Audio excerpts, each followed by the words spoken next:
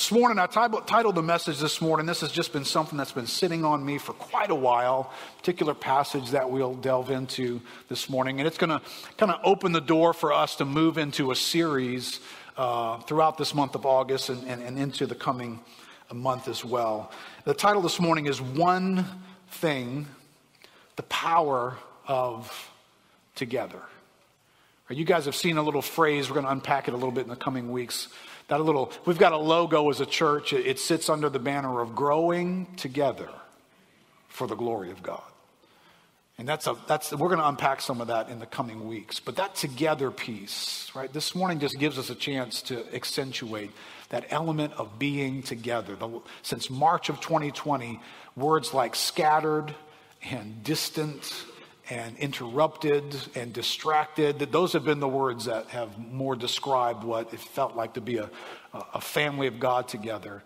But what God's hopefully doing is giving us the opportunity to recognize something. There's a together dimension that God plans for his people.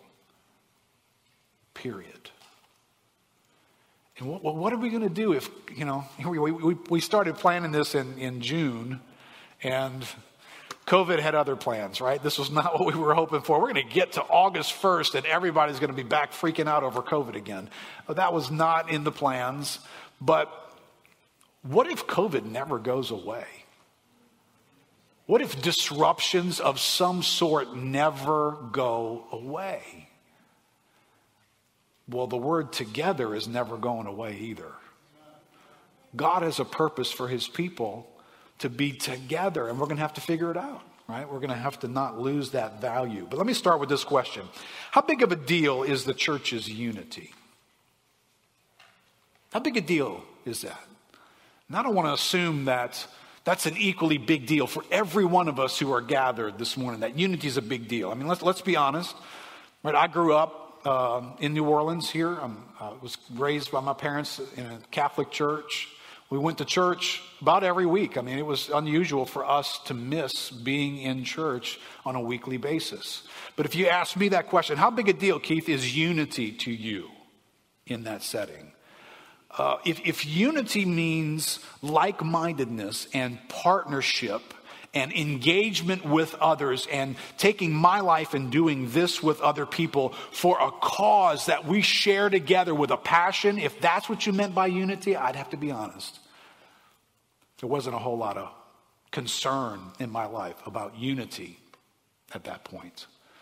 I saw people gathered in a building, but I didn't really know what they were about. I didn't know how like-minded we were. I don't know how passionate we were about any one thing together. We were just a bunch of people sitting in a building. Can I just tell you, that's not what God has in mind. Right? If this gathering ever feels that way to you, please make an appointment immediately to come see one of the pastors. This is not how church should feel.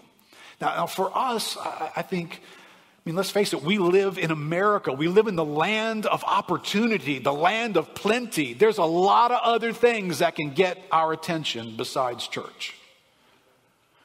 We have the blessing in this country of having wealth, of giving us options. That wealth provides for us the opportunity to own more than one home, to travel, to be able to go to vacation locations, to get educated, to have jobs that develop meaningful careers that demand something from us, to be a business owner, to maybe have a job and own properties. We have a lot of opportunity in this country that we live in. But that means there's a lot to pay attention to, right? So on any given day, I got a lot of stuff in the land of America to manage in my world. So maybe being like-minded and united with other people gets to be a little bit harder. Can you give me an amen on that? That's true, isn't it? It's just hard to have a lot of things sitting at the top as the most important thing. So unity is a challenge for us. But I want to pick up on two locations in Scripture where Jesus is going to say something about unity and the Apostle Paul is going to say something about unity. And one of these I'm going to grab from John chapter 17 here. I'm going to read this passage to us. John chapter 17, right, there's a little window in the Gospel of John from John 13 all the way to John 18 where you get 13, 14, 15, 16, 17, 18. You get 6 chapters out of the Gospel of John that cover about 6 hours in the life of Jesus. So it is this slow down, put it under a microscope, pay attention, because it's Jesus' last night with his disciples. And that always has captured my attention. Jesus is your last moment with these guys. What are you going to bring up? What are you not going to bring up? What are you going to accentuate? What really, really matters that your disciples are going to need to pay a special attention to these things? Well, that's what we're reading here. When we read from that section, John chapter 17, Jesus is going to pray. This is Jesus' high priestly prayer, we call it. You know, we call the Lord's Prayer. This is really the Lord's Prayer, right? This is the one he's praying for us. And listen to what he says. This is his prayer to the Father, John 17, 16. They are not of the world, right? This group of disciples with him that evening. They are not of the world, just as I am not of the world. Sanctify them in the truth. Your word is truth. As you sent me into the world, so I have sent them into the world. And for their sake, I consecrate myself, that they also may be sanctified in truth. I do not ask for these only, but also for those who believe in me through their word. You know who's included in that statement? Us. Isn't that amazing? Jesus was praying for us in this moment. Here's what he was praying. That they may all, verse 21, be one. Just as you, Father, are in me, and I in you, that they also may be in us, so that the world may believe that you have sent me. The glory you have given me, I have given to them, that they may be one, even as we are one. This is what's in the passionate heart of Jesus on the last night he is with his disciples. This radical, and listen, if I just said, hey, that they could all be one, that would be a pretty powerful statement. But when you characterize that oneness by saying, just as I am one with you, Father, the oneness shared in the Godhead, Jesus wants to transfer it to his church. How many of us know we just got a severe upgrade when that happened? Whatever you were thinking of oneness, jack it up, baby, because you're not even close. And it's interesting what the ingredients he includes here. Very important ingredients for us to unpack the rest of the series that we're going to be going through. He says they, right? So he's not speaking to everybody here, right? This is a select group. They are not of this world. So they're not like that other group out there. They're unique. They have a different identity. Did you know this morning, if you belong to Christ, you have a different identity than the people that you might bump into at Walmart this afternoon. You have a different identity. You are part of a different purpose that God has designed. And in that purpose, we hear that there's sanctification and sending. In the purpose of God, there is sanctification and sending. There is a setting apart by God for some purpose. There is a transformative act of God that's going to be taking place in our lives for the rest of our lives here. It's a sanctifying thing that God is doing. And it is a sending thing that God is doing. So God is sanctifying us in the truth, and he is sending us into the world. And that's a part of this prayer of oneness, that we would be one. Now, fast forward about 30 years and you get to the Apostle Paul writing to the Philippians. And kind of similarly, this is not a John 17 evening, the last night with the disciples, but it almost is. Because if you read the verses right above the ones I'm going to read for you right now, you can hear the Apostle Paul saying, hey, I'm kind of hard pressed. I don't know whether to go and be with the Lord or to hang with you guys a little bit longer. So he's almost summarizing, this is like my last thoughts for you guys, because I could leave or I could stay, but it looks like God wants me to stay. That's going to be more profitable for you and for your progress in the faith. All right, so if that's the case, let's get on to this, he says, verse 27. Let your manner of life then be worthy of the gospel of Christ, so that whether I come and see you or I'm absent, I may hear of you. You may have a reputation. You may be known for something. that you are standing firm in one spirit, with one mind, striving side by side for the faith of the gospel. Really, that's where you want to start, Paul? When you go to live a life worthy, what do you want to bring up, Paul? I want to bring this up, that you'd be one together. One mind, one spirit, standing side by side for the faith of the gospel. Now, this sounds like Paul knew something that Jesus was praying about. It sounds like the Apostle Paul hadn't lost this value. First order of business, Father, make them one. Transfer that to the Apostle Paul, and he speaks to churches and he says, here's your priority. You be one. You be unified in mind and in mission for the sake of the gospel going forth in this world. Verse 28. Not frightened in anything by your opponents. And this is a clear sign to them of their destruction, but of your salvation, and that from God. For it has been granted to you that for the sake of Christ, you should not only believe in him, but also suffer for his sake. I love the way that sounds like good news. It's been granted to me. Well, don't do me any more favors, right? Engaged in the same conflict that you saw I had, and now you hear I still have. And then verse 1 of chapter 2. Remember, there's no chapters and verses in the original New Testament. Next thought. So if there is any encouragement in Christ, any comfort from love, any participation in the Spirit, any affection and sympathy, complete my joy by being of the same mind, having the same love, being in full accord and of one mind. Do nothing from selfish ambition or conceit, but in humility count others more significant than yourselves. Let each of you look not only to his own interests, but also to the interests of others. Have this mind among yourselves, which is yours in Christ Jesus. So I appreciate this, because this is a challenge for us. We are a generation, we are a culture that doesn't do difficult. The second we encounter difficult, we assume something is out of bounds, something is wrong. I've made a misstep, I've made a mistake. My marriage is hard, well, because I married the wrong person. This is how we think today. But I appreciate that Paul says, you can be right in the middle of being one and in the purpose of God and living in the purpose of God and be surrounded by words that sound like this. There are opponents. There is suffering. There is conflict like you see in me, and you are going to struggle with your own selfish ambition.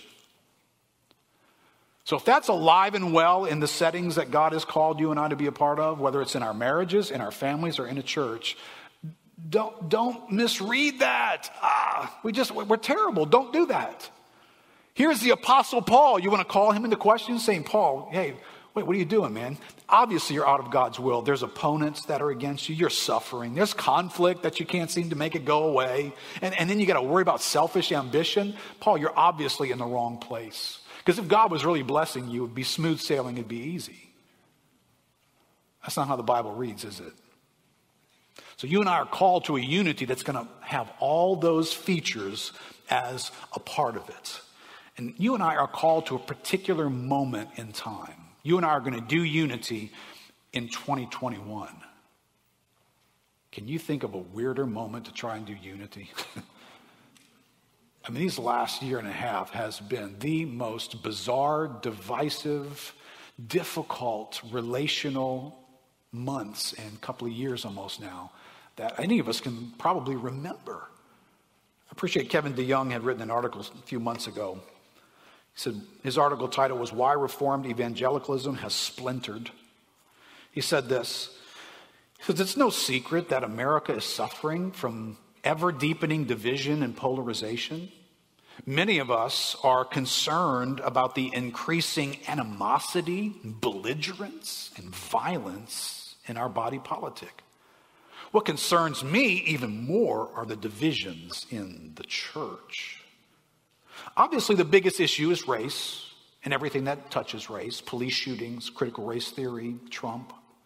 But it's not just race that divides us. And I'm going to point out to you, I don't know if you underlined it in your things, you should have. I want you to listen to the things he says divides us. I couldn't agree more. And I don't think we're paying attention to these. We're just reading the headlines. As believers, we need to read these headlines and the Holy Spirit's headlines that he's bringing up with us in our own hearts on a daily basis. And not just the headlines that some news producer decided to generate for us. That's about police and race, et cetera, et cetera. Listen to the things he says divides us. It's more broadly our different instincts and sensibilities, our divergent fears and suspicions, our various intellectual and cultural inclinations. That's not just race, is it? That's not just masks, is it? Right? There's something on the inside of us as unique individuals that's touching those categories. He says, yes, there are important theological disagreements too, and these demand the best attention of our heads and hearts, but in many instances, people who can affirm the same doctrinal commitments on paper are miles apart in their posture and practice. It's an interesting moment for us to have studied through the statement of faith, at least pieces of it, over the summer here. I didn't get any emails from anybody at all concerned that I don't believe that last statement in the statement of faith.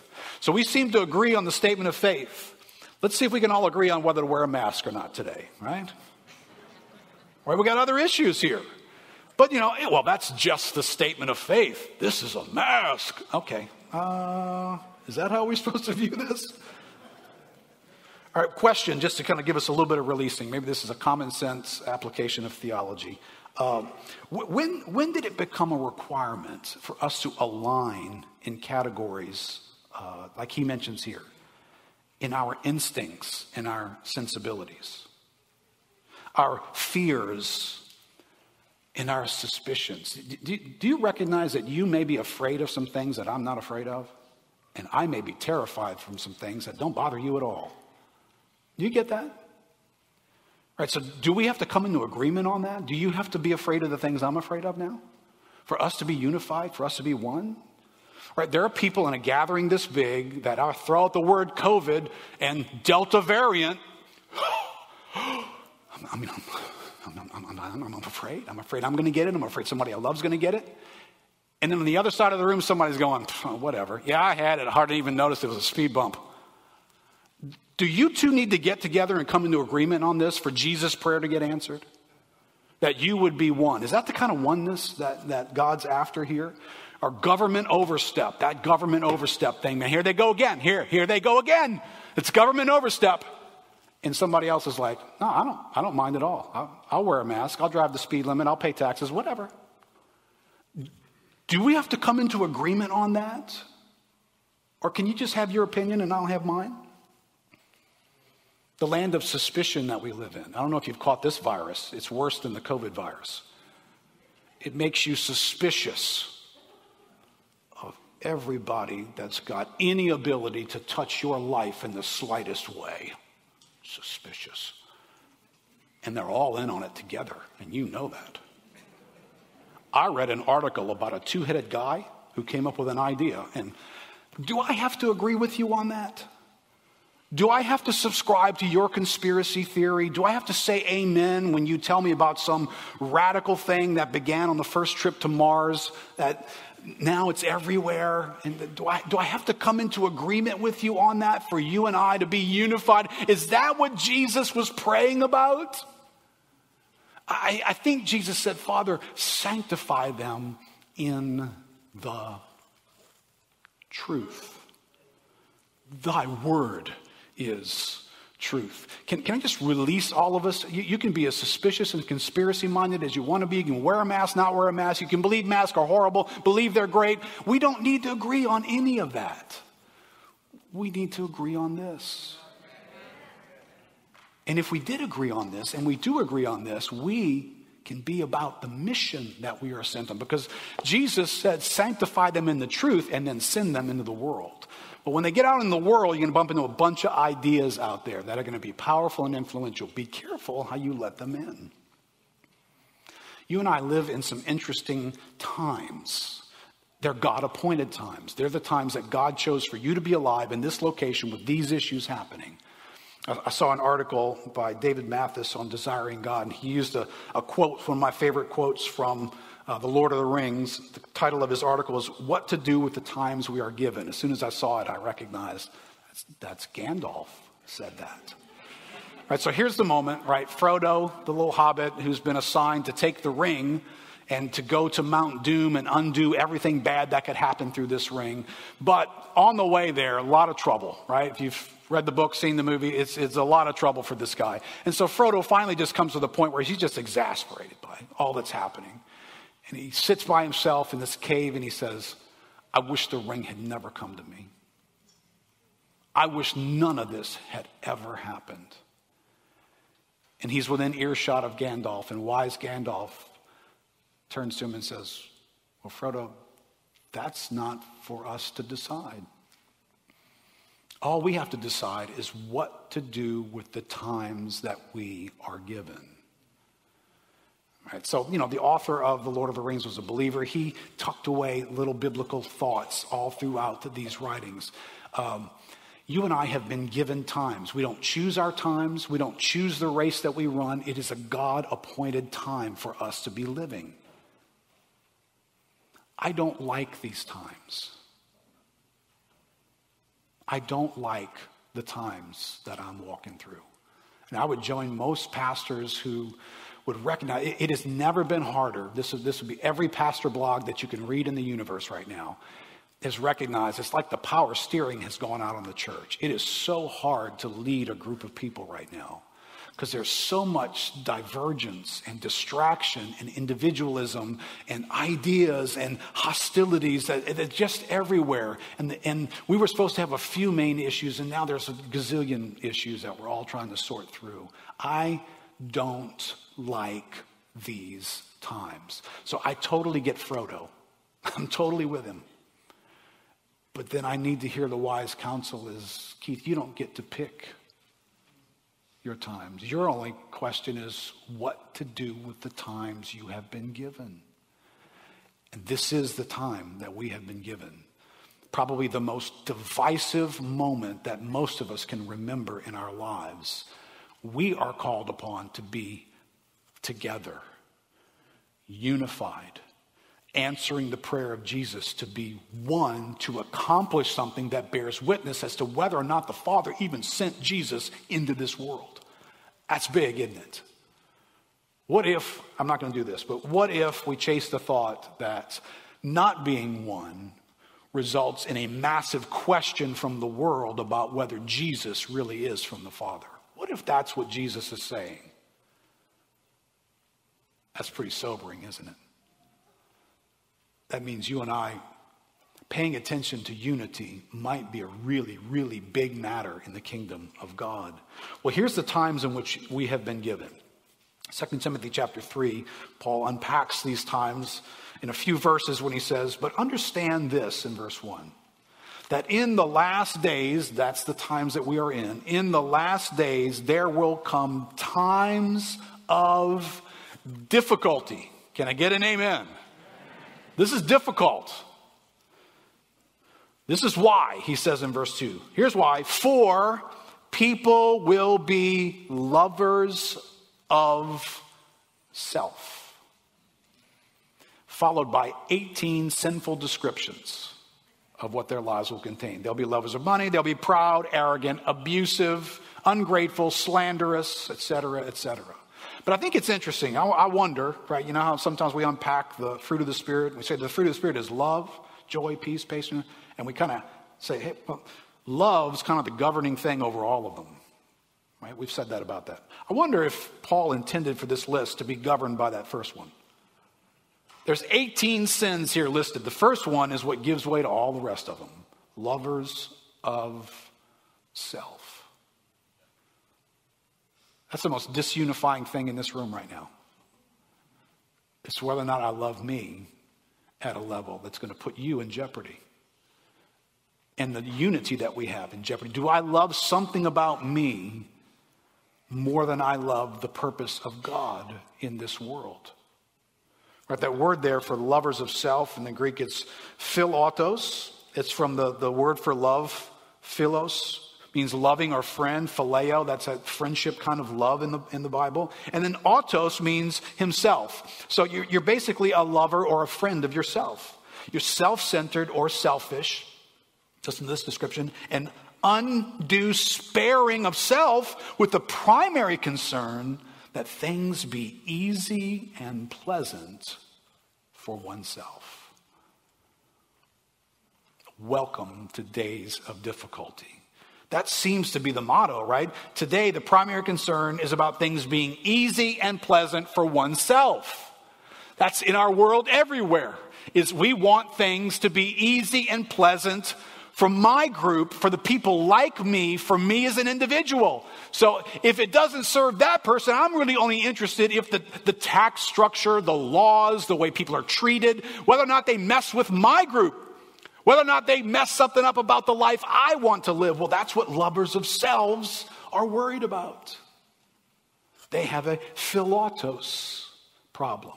But Jesus bumped the philotos thing to the side when he said, let the love that is in me be in them. And he said, love one another. And he used the word agapeo in that moment. An agape love that we get from God. See, philos autos, that sense of self-love, it is waiting for all the circumstances to be just right so I can take action for something that's going to be in my interest. That's not how the love of God is. The love of God is initiating and pursuing. It goes to a cross. It submits itself to hostility. It's going to be treated horribly and poorly, but it's still going to love. So when Jesus bumps into this unity issue, remember, there are a couple of ingredients here pay attention to. If you go back and read all of John chapter 17, you're going to find him talking about love.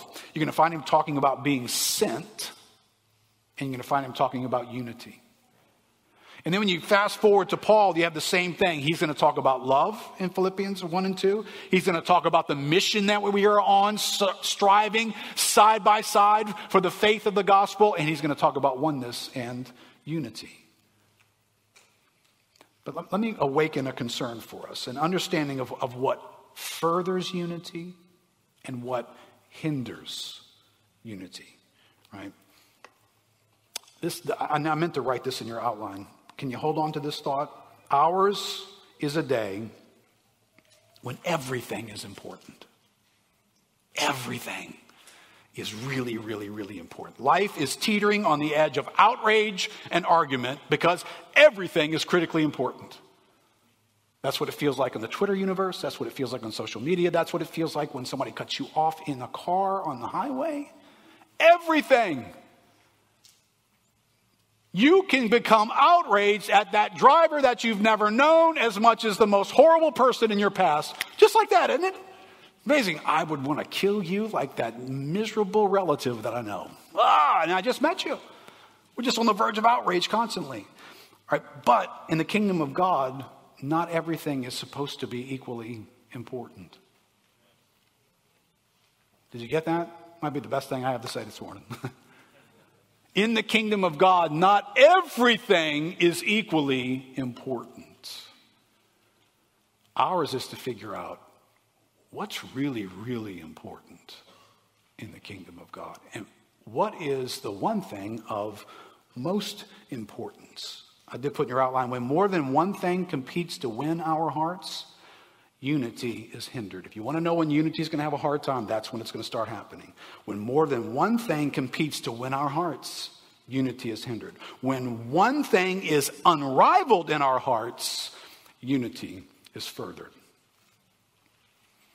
So I'm studying this through, and this image comes to mind for me. Don't worry, this is not a prophetic image. This is not like a Mark Prater prophetic moment. It's a horse racing image. Let me see that first image. All right, so here is the start of a race. It's a particular race. It is the Belmont Stakes in 1973. One of those horses is really, really famous. Really, really famous. The rest of the horses, I doubt any of you can name. But there's one there, the one with the blue and white checkered outfit on. everybody will know. As a matter of fact, some people chose the horse to be athlete of the century. That horse is the first one in the blue there, named Secretariat. But there's a moment in a horse race, as there is a moment in life, when everything is bunched up and it's really hard to tell which of these horses is the superior horse. Which one's going to really, really win the race? Because this is what I think Jesus means when he says, sanctify them in the truth. Sanctification is a process, and it starts off, we don't know a whole lot. But the goal is, over time, we're going to know more and more and more and more and more. And that's going to have a transforming effect on us. But when you come to the kingdom, you bring a lot of stuff with you, you know? And so it's hard to know what's the most important thing. Well, I've always wanted to be a fireman. That's the most important thing. Or I've always wanted this. I have talents in this area. This is a priority for me. Don't put that one up there. Now settle down back there, Ronald. There's all kinds of stuff you and I are bringing with us. We've had past experiences that we don't ever want to have that happen again in our lives. And so that's a priority for us. We've had economic difficulties that we want to make sure we construct life and have viewpoints that protect that. We bring all kinds of experiences with us into the kingdom of God, and we have to figure out what's the most important thing now. We've been shaped by the lives that we've lived. But there really is only one thing that is of ultimate importance, right? And so as the race goes on, you and I grow and we learn, eventually it becomes quite clear, right? This is the backstretch of the race of the Belmont Stakes. Now you can go ahead and switch it. This is towards the finish line. It was one of the most ridiculous races ever run. I think Secretariat won by 31 lengths, I think. See, at some point, there's only one horse that's of most importance. That all the other horses, they're in the race. Please don't get me wrong here. There's other things that are important. But the challenge for us is to figure out how far away are these important things removed from that which is of most importance, right? So in your outline, I put unity is what happens when one thing eclipses all other things among all in the group. Let's be honest, though. The day that's been given to us, this last 2020 and 2021 season, it seems like the body of Christ is having a hard time figuring out what that one thing really is. And so we're having a hard time coming together. Secondly, unity happens when secondary things are clearly understood to be secondary things. And that would seem to be a category that the body of Christ has struggled in as well over the last year and a half. Doesn't mean there aren't things for us to talk about, other things for us to consider, but they're secondary things, and we treat them like they're secondary things. I wrote in your outline, disunity caused by lesser things reveals to us how light the gospel has become. When single-minded, side-by-side partnership in the gospel is no longer possible, that reveals that other things have become too weighty and the gospel has become too light. And that's a sobering thought for us. Listen, there's Secretariat and there's all the other horses. There's one thing for us to discover in this world that's at the heart of our lives, that should be an affection for us, an obsession for us. This should be our obsession. And if every one of us are obsessed over the same thing, it produces unity. That's the outcome of having that one thing in common, right? Here's a crash course. And what would that one thing be? 1 Corinthians 10, verse 31. So, whether you eat or drink or whatever you do it all to the glory of God. There's a reason why our slogan says, growing together for the glory of God. It is the reason for everything. It is what everything answers to. Your eating, your drinking, your attitude, your relating to people, your goals in life, the way you handle your money, what you do with your time, how you speak to other people for the glory of God. 2 Corinthians 3 says, we all, Every one of us, right? Welcome to the body of Christ. We all, with unveiled face, beholding the glory of the Lord, are being transformed into the same image from one degree of glory to another. But this comes from the Lord, who is the Spirit. Here's where the breakdown comes in this category in Romans chapter 1, verse 21. For although they knew God, they did not honor him as God or give thanks to him. But they became futile in their thinking, and their foolish hearts were darkened. Claiming to be wise, they became fools and exchanged the glory of the immortal God for something else. Might be tempted in that first picture of the horses coming out of the starting blocks to pick a different horse. Pretty sure you wouldn't pick that same other horse when you saw the backstretch picture, right? But it's tempting because other things feel like they're so important. This is so important to us. But the moment you exchange that so important thing for the glory of God in your life, disaster will ensue. It will happen in the church. Even if you take something good, I'm sure those other horses were good. As a matter of fact, a lot of them had won a lot of other races. They were good.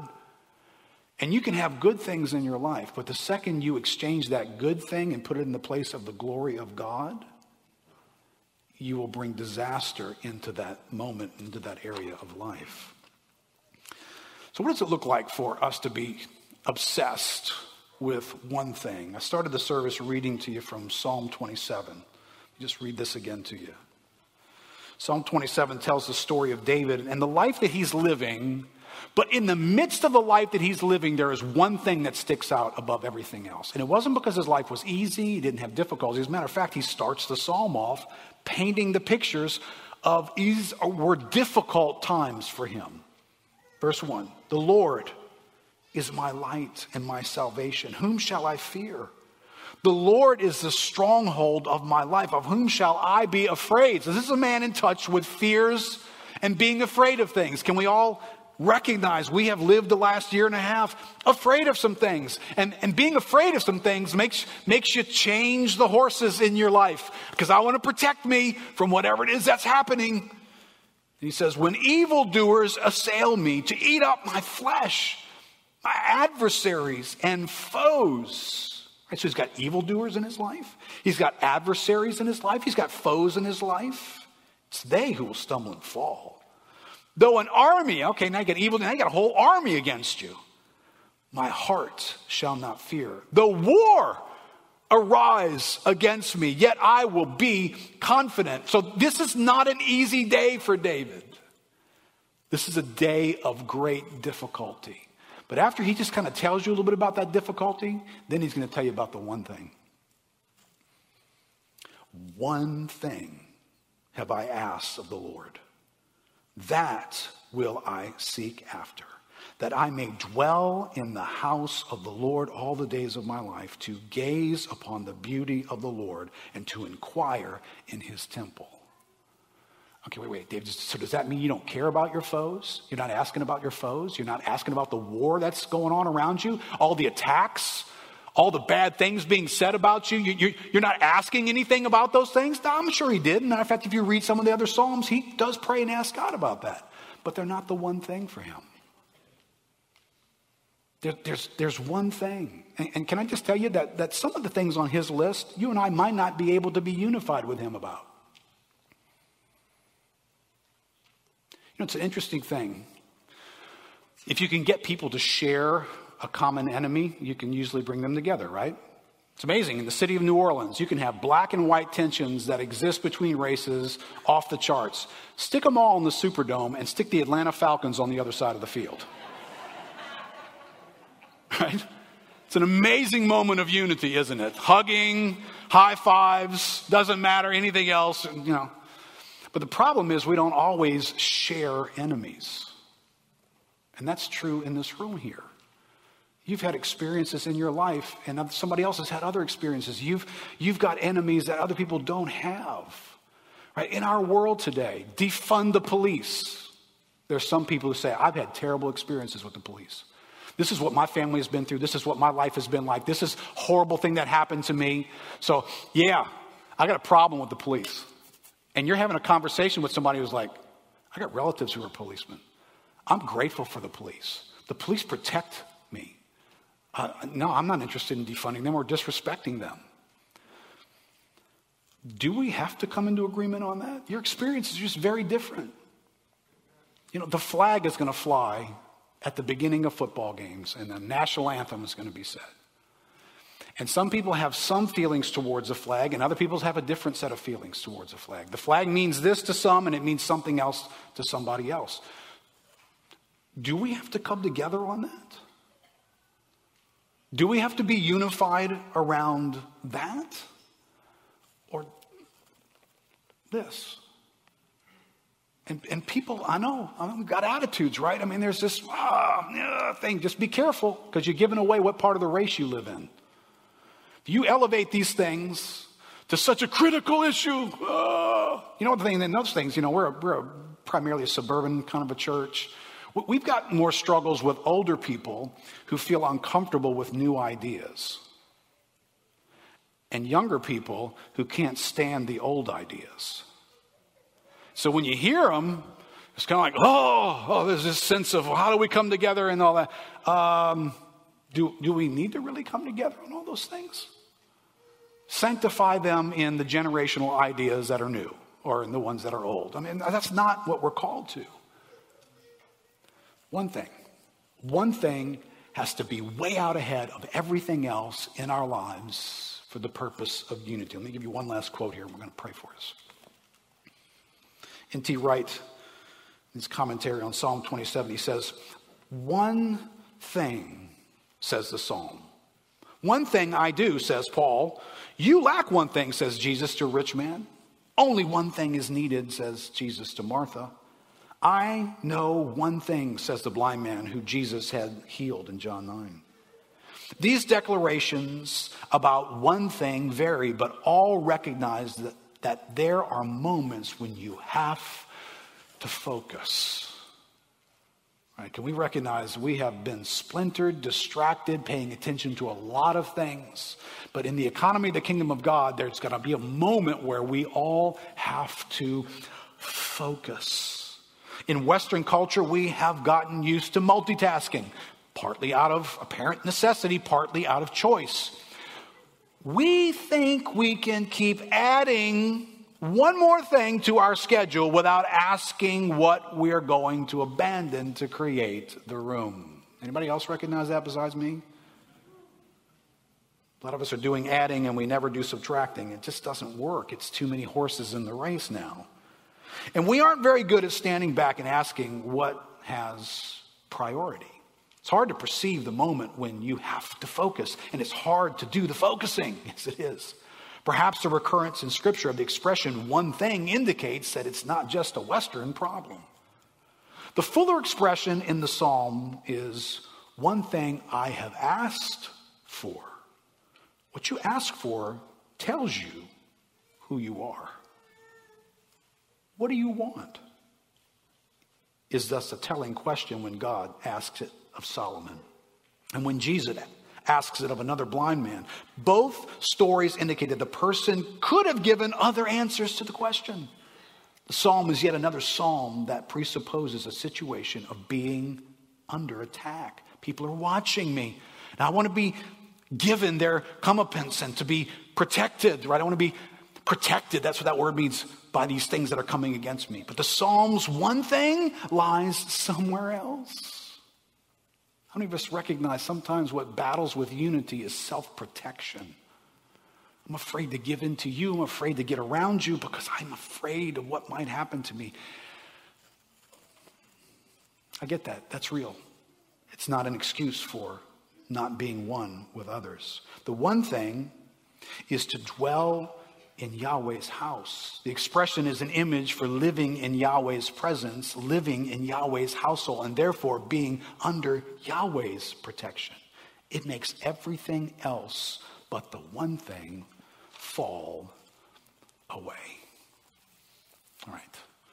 Thank you for being up here. All right, let's take a moment and just pray together, right? Because God has a mission for his church. God has a mission for his church that involves people set apart in the same thing to do one thing above everything else. I mean, we don't do other things, but we do one thing above everything else. And so can we just pray together for a few moments? Just to let God dig around in our one thing. Dig around in what's going on in us that we value and cling to and treat as very, very important.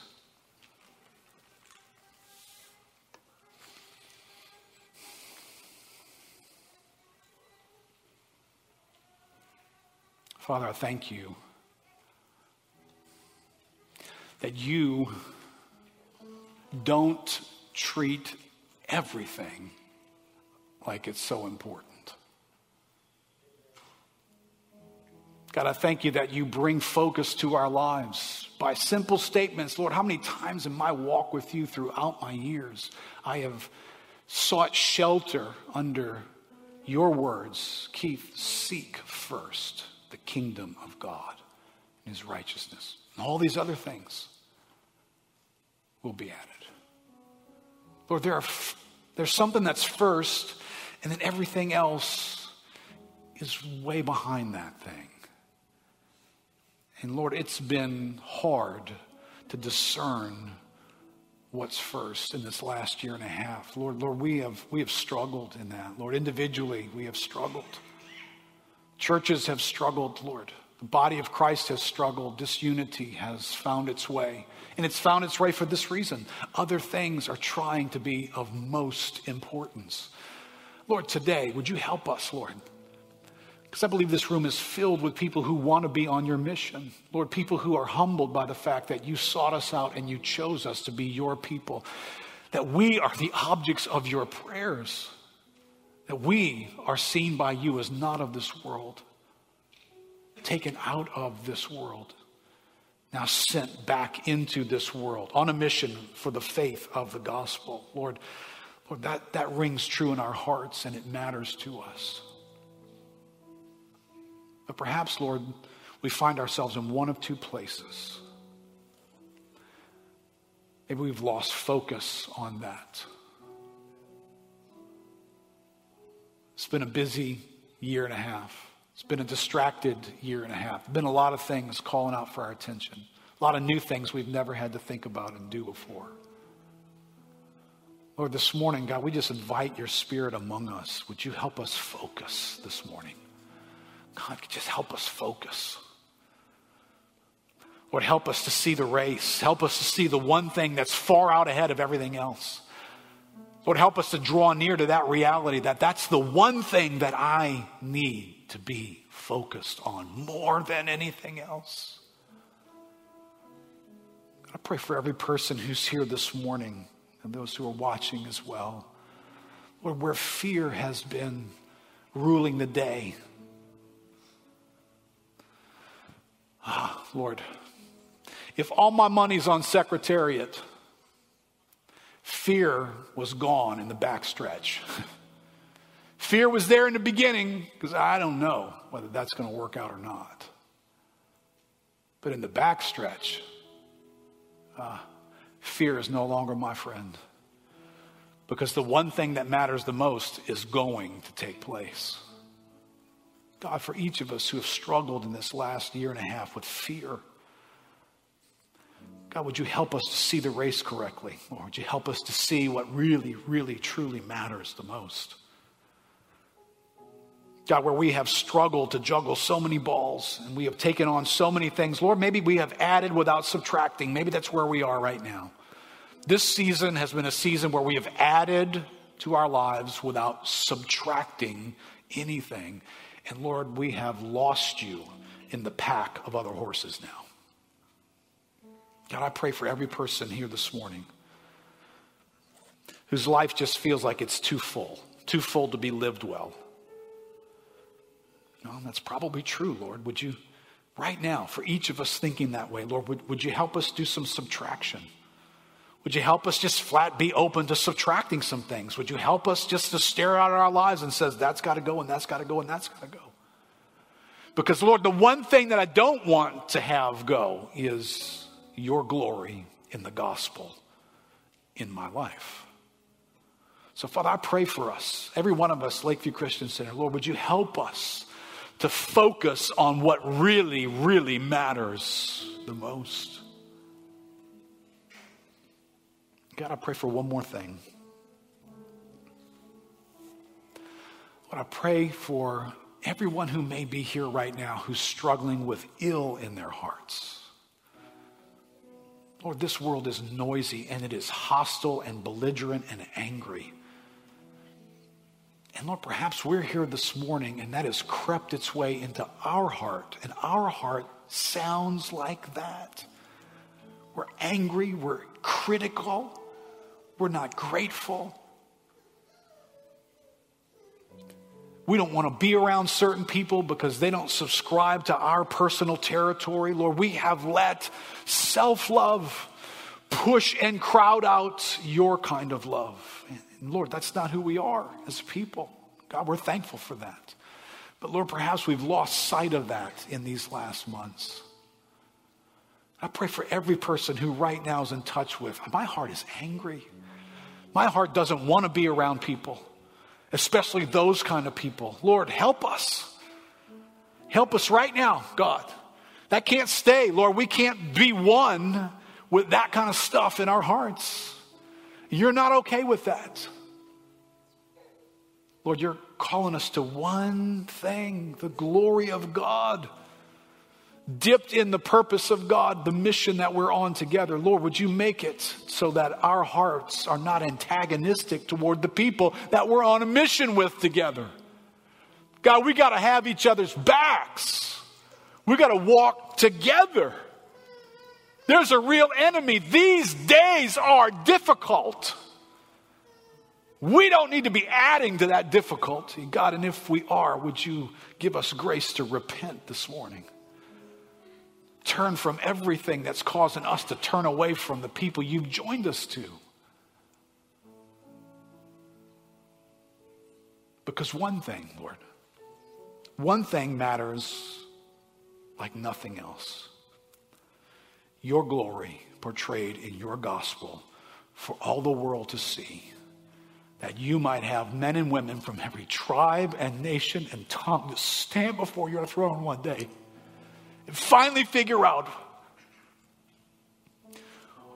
which horse is really the greatest one in all this world. Or this, we ask, help us, Lord, in the days ahead to learn how to be on this mission together for the glory of God. In Jesus' name, amen. Amen. God bless you guys. So great to be with you. Love you guys at home. Looking forward to seeing you. And Lord willing, we will be back here again next week for one service. Just one service. Hallelujah. See you guys.